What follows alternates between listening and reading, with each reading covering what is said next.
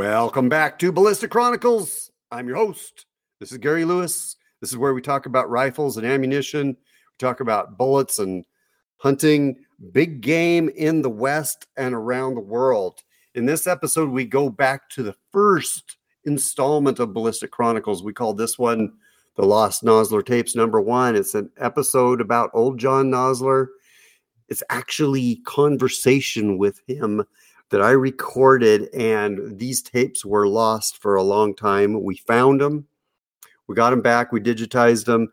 And so this is the founder of Nosler Bullets and the inventor of the Nosler partition bullet. But it's more than that. To me, this is a glimpse into America and the American way, the way one man experienced it in the early 1900s. It's a story about one man's vision to build a better bullet and how he passed that dream down to his family. In this episode, we go right back to the start, to ground zero, back to old Los Angeles and the Pomona Hills. And old John talks about his first rifles, a Stevens favorite and a 25-35 lever action Winchester. This conversation was the basis for a chapter in the book, John Nosler Going Ballistic. I hope you like it. It's a short one. If you like what we're doing on Ballistic Chronicles, tell a friend. And if you want to support free speech and good hunting content in the internet age, look for our coffee and books at GaryLewisOutdoors.com. Southern California had lots of bush rabbits and jackrabbits. And the South Hills of Pomona, which our ranch is quite close. And I would walk up there, take a horse up there, sometimes take a wagon up, and tie up the horses, get out and canvass the air for rabbits and squirrels and stuff like that. Occasionally shoot a hawk or something. Not very often. And my first 22 was a Stevens single shot. I believe they called it a favorite. And correctly. That's correct. And I don't think it paid quite $4 or $5 from Montgomery Ward. And I could be wrong, but I believe it was pretty cheap. I know I had to earn the money.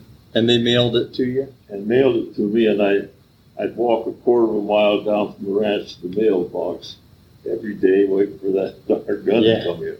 Yeah. And it finally came, and my old dog and I, we'd be excited. Did you ever get any coyotes? We'd see some. Yeah. How expensive was ammunition? Was that hard to come by, or? No.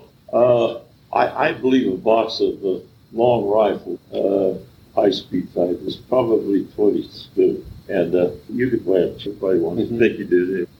Remington or Winchester. Did they have hollow points, or were they solids? Oh, we should shoot everything, anything we could get. Shorts and longs, and mostly the long rifle. I shot an awful lot of targets. Then second rifle, I traded I wanted a deer rifle, and a guy had a 25-35 Winchester lever action, and I traded him a set of Model T connectors for that gun. I was rough on Model T. And did you have a number of mule deer in the Pomona area? No. There's a few blacktails. But they were pretty scarce. By the time I come around, we would go hunting, but there weren't many deer. I'd see one. My neighbor, and I owed an odd about him, but I probably was in Grammars. So then you traveled to deer? Not too far. 5 miles back in those South Hills out of Pomona. Have you guys rolling farming hills? And have you been there? There's a few deer in there, but most of the farms that she eliminated deer. Further south, and there was more hunting. But when I was working for this Ford dealer, we went. Another kid and I went hunting twice, and we never got one. But I remember it was a hot day, as Southern California gets. We were out there, and we misplaced our canteen. Something our place, and we got so darn dry we came up on an old farm tractor sitting in the field. We managed to open the petcock on that thing and get some water out, and it moisten our mouth with that radiated water. Ooh. Guys do us beyond reason. Did you ever shoot a deer with that Winchester? No, I never did. And I finally traded it off. My dad gave me his shotgun, and I took it to school with me. I think I was in junior high too then. And we had a shop, a woodwork. I sanded all the stock down and everything, and Varnish instructed me how to do it. It made it quite pretty. My dad was pretty proud of it. What kind of a shotgun was it? God, I don't know. It was they put out a rash of shotguns in my dad's day, and named them after stores. Oh, yes. And I know that was very nice design. Do you, so what did you shoot your first deer with? Well, the first deer I shot was an Ashland.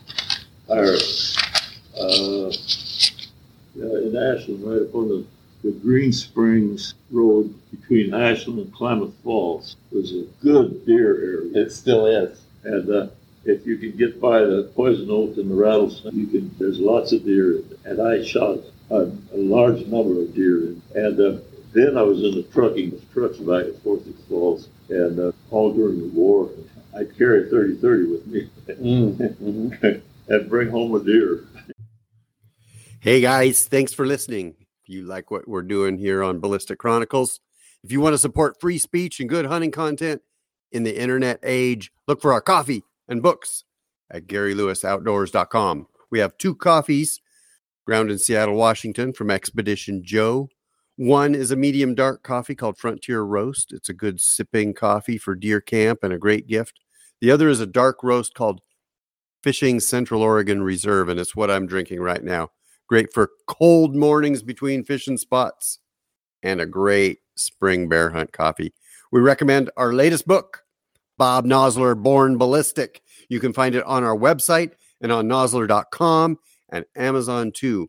We have a limited supply of our new Ballistic Chronicles hip flask. You can package this with one of our classic deer hunting or John Nosler Going Ballistic books for only $15 more. If you want the Ballistic Chronicles hip flask, we make it real easy for you. Send me a note at GaryLewisOutdoors@gmail.com.